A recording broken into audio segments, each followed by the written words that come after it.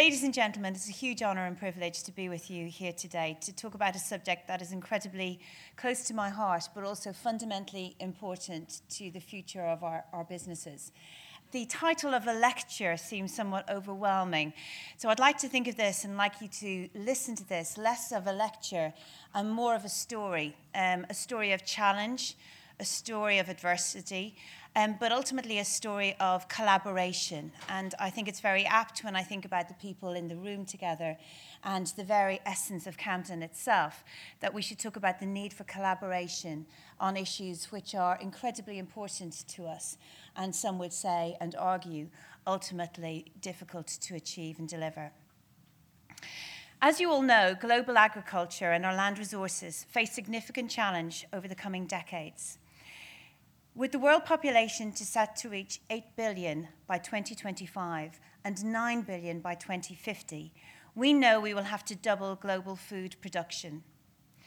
And yes, at the same time, we need to reduce agriculture's impact on the environment, dealing with the unpredictable effects of climate change, like floods and drought.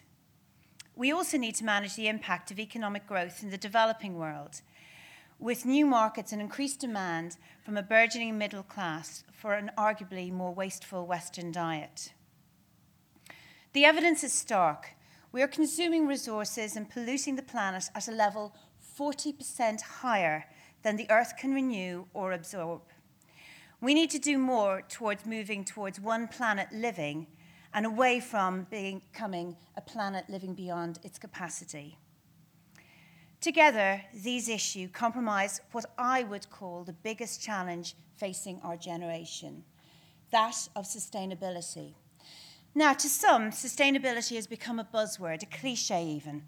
But to me, sustainability isn't central to my business because it's simply a marketing claim, or indeed because it meets the ethical requirements of my customers. Sustainability is absolutely critical to the economic future of our joint businesses. It's sustainability in its literal sense, the opportunity to continue to prosper in an uncertain and more challenging future. So where does that leave us as business leaders? I believe that the businesses that will succeed in the new world order are those whose values demonstrate the mutual relationships between businesses and their stakeholders. It is only through a genuine recognition that we are all part of a wider, highly complex infrastructure, linking businesses, communities, and the environment together, that we consistently work together to create wealth and prosperity beyond our factory walls. Coincidentally, it's the 80th anniversary of Mars in Slough.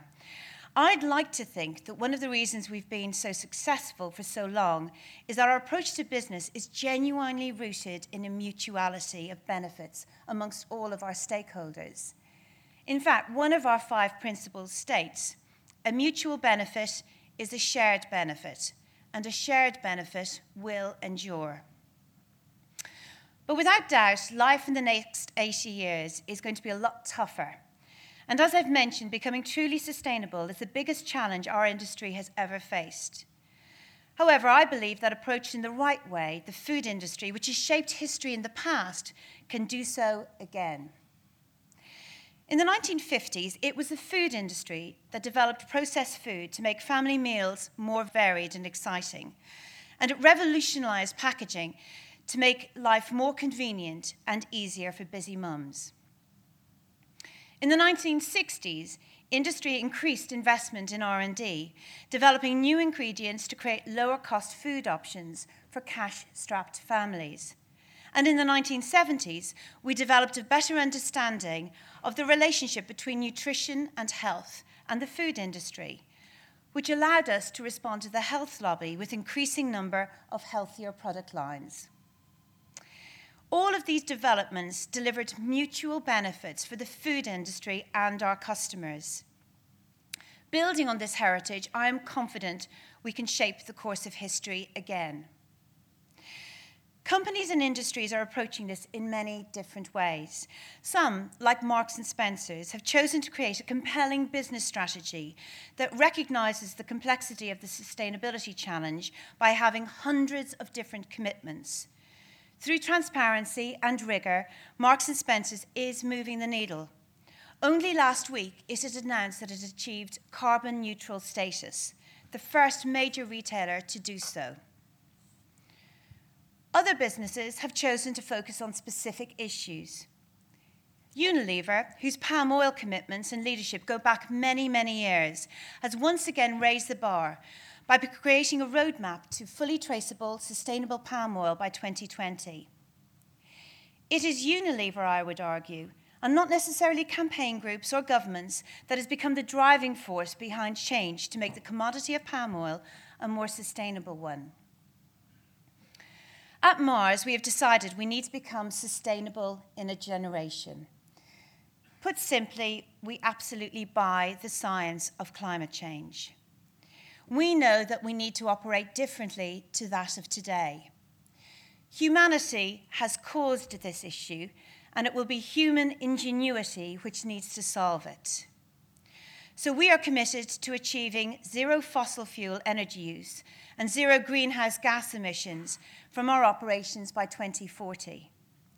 That's absolute numbers, and it's not about offsetting or buying renewable energy. We actually need to do things in different ways. The technology may not exist today, but we have faith we can achieve this, working with other people, companies, and industries. We've also gone this far to help compensate for the bigger challenge, making our own supply chain sustainable.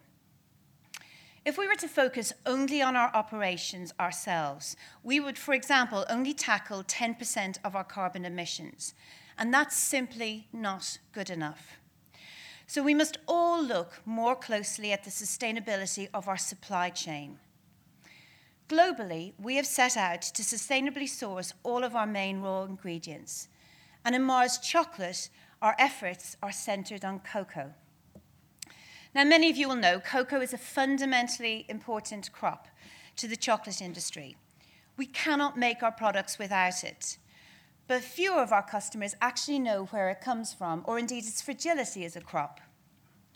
Forgive me for those of you who already know, but for those who don't, cocoa grows in Africa, Asia, Central America, and South America, but only within 20 degrees of the equator, so a very small area.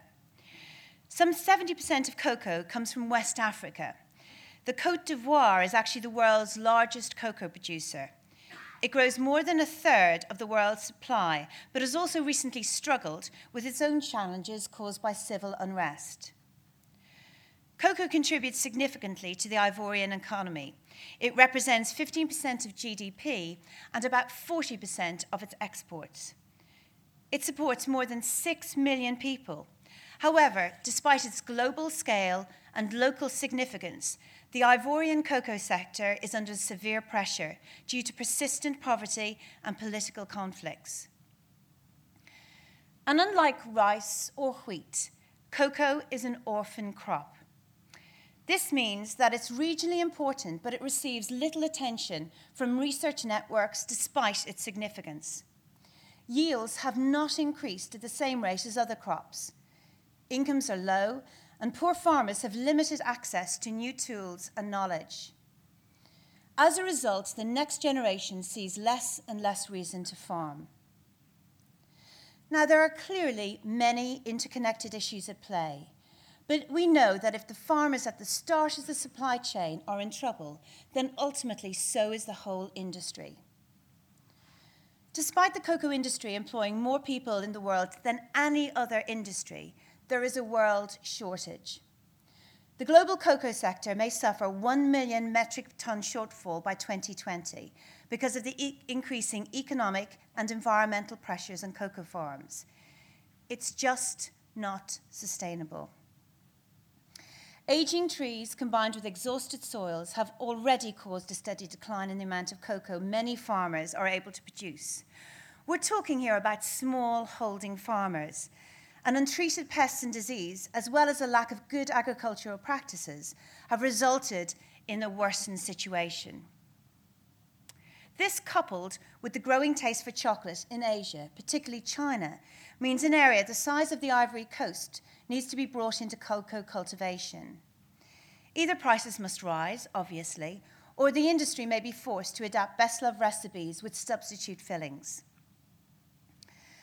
As an illustration of the impact investment in research and crop development can have, over the last 30 years, we've seen just a 16% increase in the tons per hectare of cocoa.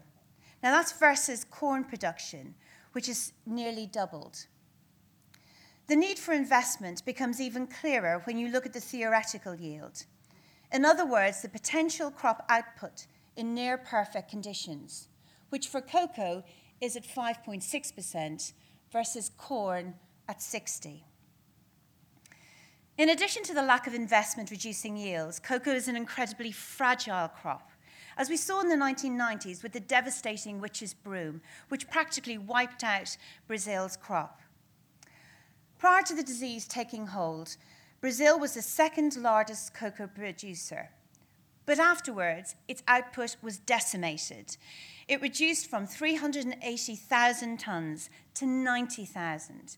And Brazil is now a net importer of the crop.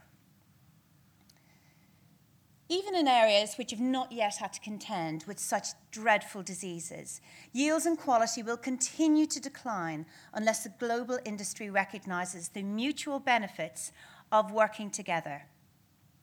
Unless we do so, we have no hope in creating a sustainable cocoa industry within the next several decades. And it's not just in scientific and agricultural terms we are talking. We also need more to address the issues of human capital, not least of all child labor, which permeates the developing world. Sustainability is so much more about the environmental challenges, as important as they are. Living on the poverty line, being a cocoa farmer, is no easy life. Producing just enough to survive, the world's 5 million smallholding farmers are unable to make significant investments in their businesses in order to break the cycle. It's therefore no wonder that the global sector suffers from fluctuating supply when we have discontented farmers, variable quality, and increasingly negative consumer perceptions. So, it's a bleak situation, and you may be sitting there quite rightly thinking, what are we doing as an industry? I firmly believe that many sustainability issues, including this one, are actually pre-competitive. Together with other key players in the cocoa industry, we are collectively committed to helping build a vibrant, sustainable industry, from the farmer to the factory. To do this, I believe there are 4 priorities. Firstly, we need to invest more in science to improve cocoa varieties, increase yield, improve resistance to pests and diseases, increase water and energy use. We have a Centre for Cocoa Science in Brazil, which has been operating for 30 years now. Together, the Centre is a hub for world-class science and collaboration and leads our work on cocoa breeding, agroforestry systems, bio-rich diversity systems, and land rehabilitation. We hope that the Centre's results will enable social change, economic stability, and environmental stewardship for the benefit of cocoa farmers throughout the world. To help boost the social and economic well-being of the local growing community, the Centre also runs a school for farmers and children in the local districts.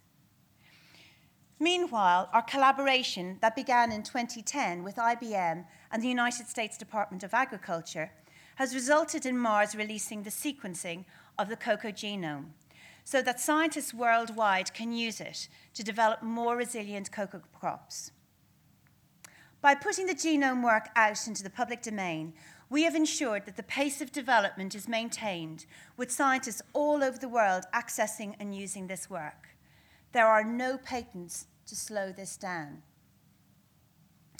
The second priority is to work with farmers.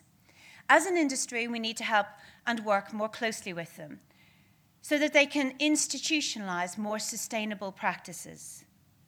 The sheer number of farmers and lack of infrastructure in some countries make this difficult, but we are making progress. Mars, for example, has worked with international donor agencies, governments, and others to establish cocoa development centers in the cocoa growing regions in Asia. These centres provide farmers with the tools, techniques, and training to deliver high-quality yields and to establish village cocoa clinics. Local nurseries that facilitate the commercial distribution of cocoa plants, providing an additional source of income. Based on our success in Asia, we are expanding this initiative through the Côte d'Ivoire. Our goal is to set up 25 development centres that will reach 50,000 farmers, and we then want to work with other industry partners to establish another 50 centres that will manage to hit 100,000 farmers and more. With better planting, training in good agricultural practice, and access to fertilizers, farmers can triple their yields in 3 to 5 years. Anecdotally, Mars-supported farm rehabilitations have been shown to raise farmer income from just under $700 per annum in profit to $3,500. I've talked a lot about what we're doing as Mars Chocolate, but our competitors are also responding to the challenge. We know that progress will only come through partnership and collaboration with governments, NGOs, competitors, farmer groups, and the scientific community to amplify the impact of our collective efforts. And finally, there's certification. Its importance has grown considerably over the last decade, yet it still only covers 6% of cocoa farmers worldwide.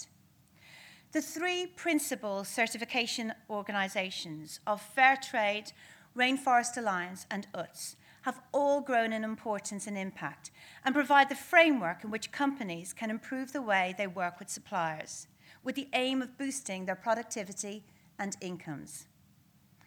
Each of these has its strength, and at Mars we work with all three to ensure we have the strongest possible program. We have committed to only sourcing certified cocoa by 2020, and last month we announced that we've met our 2011 goal of achieving 10%. In 2012, we will exceed our original target of 20%, making us the world's largest user of certified cocoa. We have a goal, and we are moving in the right direction, but we are making incremental progress. By 2020, we need this virtuous circle to happen 1 million times for 1 million farmers so that each can grow an additional metric ton from their existing land. I use cocoa as but an example of how great commitment, strong partnerships, and a lot of hard work from across all of the industry, origin governments, NGOs, processors, trade, and chocolate manufacturers are needed when tackling the long-term future of our crops. In addition to building a sustainable supply chain from farmer to factory, we need to continue as an industry to improve our sustainability at home. I know from one of my previous roles as chairman of the Sustainability Committee of the FDF the tremendous progress that the UK is making. As an industry, we are committed to reducing our carbon emissions by 35% by 2020, zero food and packaging waste to landfill by 2015, cutting water use by 20% by 2020, and embedding better environmental practices into our transport. Where we can, individual companies can go faster. For example, a number of companies, including Mars, have already stopped sending waste to landfill. Many companies are embedding environmental standards into their transport contracts as they fall for renewal, reducing emissions through warehouse reorganizations, consolidating deliveries, and introducing double-decker lorries and fewer inter-depot transfers. Packaging for a company like ourselves can be more of a challenge. Unfortunately, broken chocolate doesn't sell well. However, our packaging has to be designed with ultimately our consumers at mind, but we need to make sure that we balance this with its environmental impact. That is why we are committed to reducing packaging weights by 10%, designing our packaging to be 100% recyclable or recoverable, and increasing the level of recycled content in our packaging by 10%, all by 2015. I am incredibly proud of our sector's record in rising to the challenge of sustainability. But let's face it, a lot of consumers are skeptical about businesses. Aspects of corporate behavior over the last decades have led to customers feeling let down by big companies. And now we need to recognize that we operate in a low-trust environment. With big brands and big companies come big expectations. Consumers now expect more from us. Consumers need authenticity, honesty, and responsibility, as well as value for money. But how does this tie back to my opening words about our commitment to mutuality? Well, when you think about some of the challenges we are facing as a society, you can understand why creating a mutuality of benefits might be more important than ever. If everyone stands to gain, the effort and impact is likely to be greater. At a recent global Davos conference called, I'm afraid, Chocovision, my eminent fellow countryman Bob Geldof challenged the industry on sustainability. He pointed out in his inimitable style that if climate change continues, half the land for cocoa cultivation will disappear. The answer, he said, was collaboration with NGOs, farmers, and all partners of the food chain. He also urged the industry to take responsibility to advance long-term growth rather than short-term shareholder value. And you know what? It's not just because he's Irish, but he is right. Whatever the practical and operational difficulties, business needs to overcome these barriers and develop new models for collaboration, not just for cocoa, but across the entire food industry. And he's right too about business models. I'm incredibly lucky. I work for a private business, and as a result, we don't have to answer to outside shareholders. It's a very privileged place to be. We have the freedom to be able to set our own course and to take the long-term view, with little influence from the stock market or financial pundits. We can operate with our principles in mind. For us, one of these guiding principles is mutuality, which is both a challenge and an opportunity. And the food industry has helped to change the course of history in the past. And I have true confidence that we can do so again by addressing the biggest challenge we have ever faced, the future of the planet itself. In doing so, I am extremely confident we can collectively deliver and derive mutual benefits for all. Thank you.